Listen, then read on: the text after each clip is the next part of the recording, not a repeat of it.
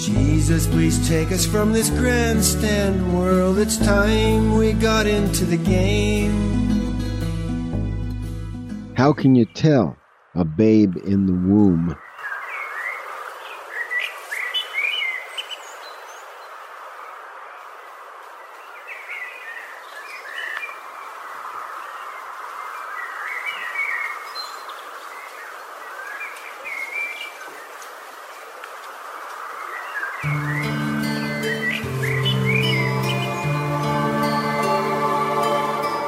How can you tell a babe in the womb what's going on in the next room? The only perception there is the wall.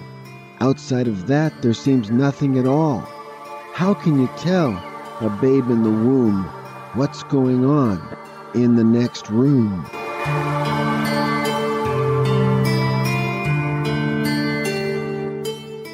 A chair and a table, the simplest things, mean nothing to him, not even in dreams. A chair and a table do not exist in his floating compartment, and he will insist that nothing is out there, nothing at all, not a table nor chair, just a meaningless scrawl.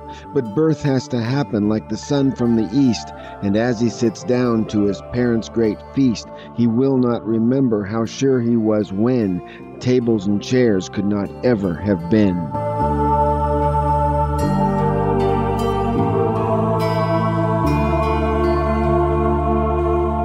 How can you tell a babe in the womb what's going on in the next room? I look with such wonder and then start to laugh. I walk away muttering, I must be daft. But one day I'll see it, remembering when someone once said it. What was that again?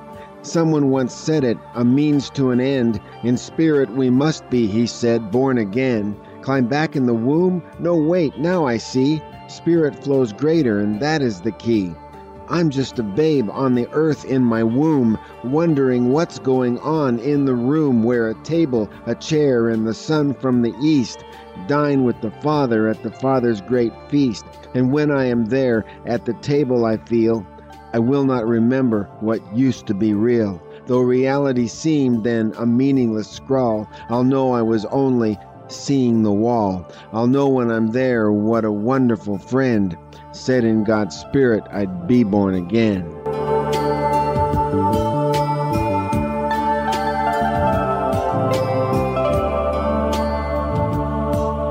We cannot know what the kingdom of God is like.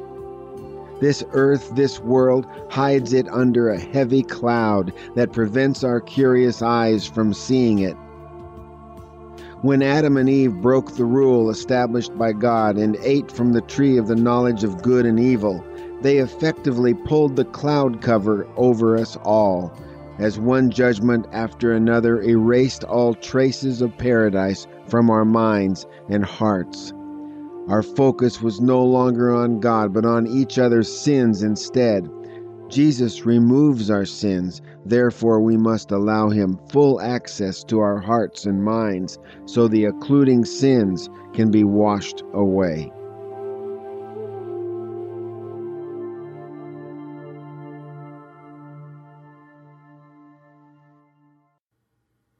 Special thanks to Alan J. Moore, who indirectly allowed me to use his instrumental entitled Revol, which I got from musicmevio.com.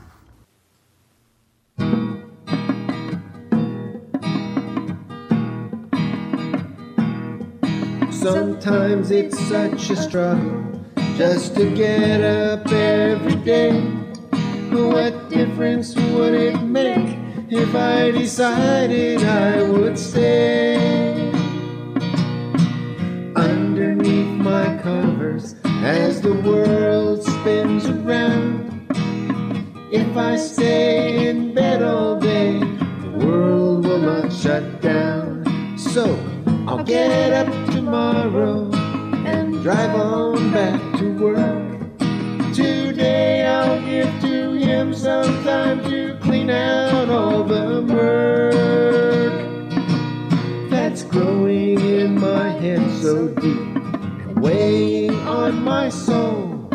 He'll bulldoze out what's heavy I'll give Jesus all control.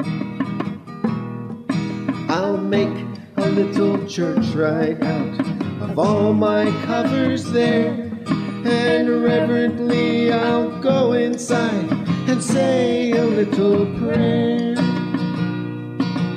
And when I stick my head back out to see if things are fine, I'll notice that the world's still keeping everyone in line. Yes, I'll get up tomorrow and drive on back to work. Today I'll give to him some time to clean out all the murk that's growing in my head so deep and weighing on my soul. He'll bulldoze out what's heavy. I'll give Jesus all control. I'll light a little candle on a table by the bed and say uplifting prayers very slowly in my head. And when the candles burn halfway and when my head is clear, Satan's lies won't get inside to give me any fear. I'll get up tomorrow and drive on back to work. Today I'll give to him some time to clean out all the murk that's growing in my head so deep and weighing on my soul. He'll bulldoze out what's heavy. I'll give Jesus all control. I'll get up tomorrow and drive on back to work.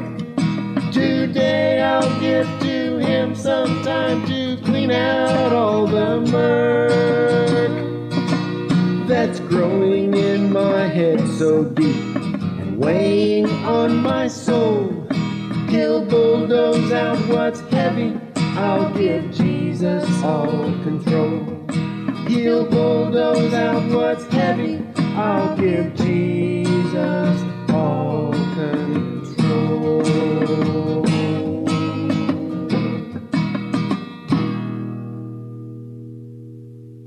What is the meaning of life? Throughout the ages, members of humanity have often asked, what is the meaning of life? And have pleaded with God to reveal what is going on here on this turbulent earth. God doesn't hide from us, nor does he deliberately withhold information, teasing us with snatches of wisdom here and pieces of the puzzle there. I say this confidently from my own understanding of God from the Bible and personal experience of God in my heart. It must be understood that it is we who hide from God.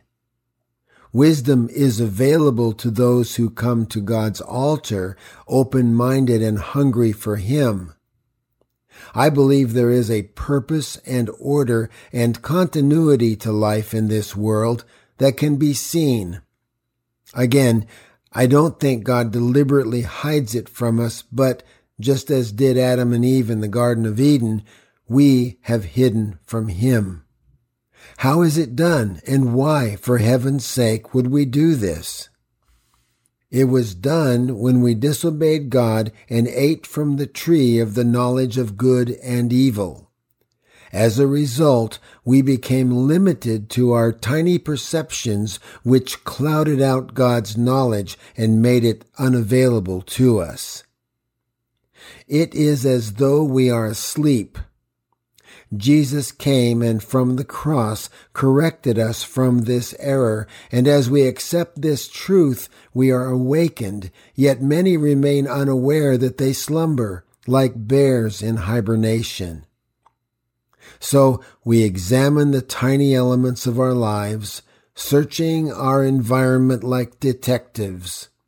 We would rather not believe that we have tried to run away from God, so rather than look to Him completely with open mind and heart, we look everywhere else, like sleuths with magnifying glasses, hoping for clues to the mystery of what is going on here. And have you noticed we look everywhere but where the reachable and approachable part of God resides within, in the person of the Holy Spirit? He resides within at our invitation.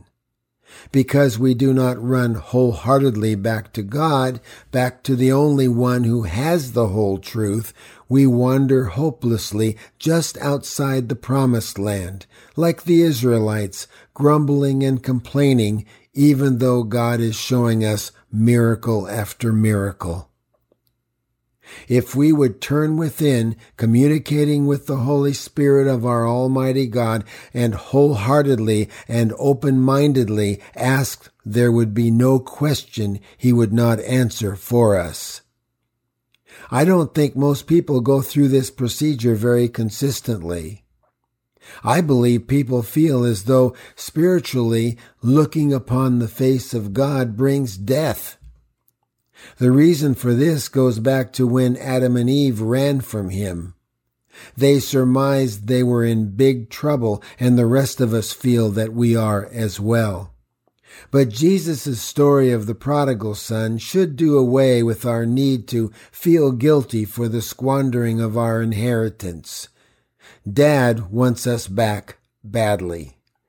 We were lost, but now we're found in Christ Jesus. Praise God.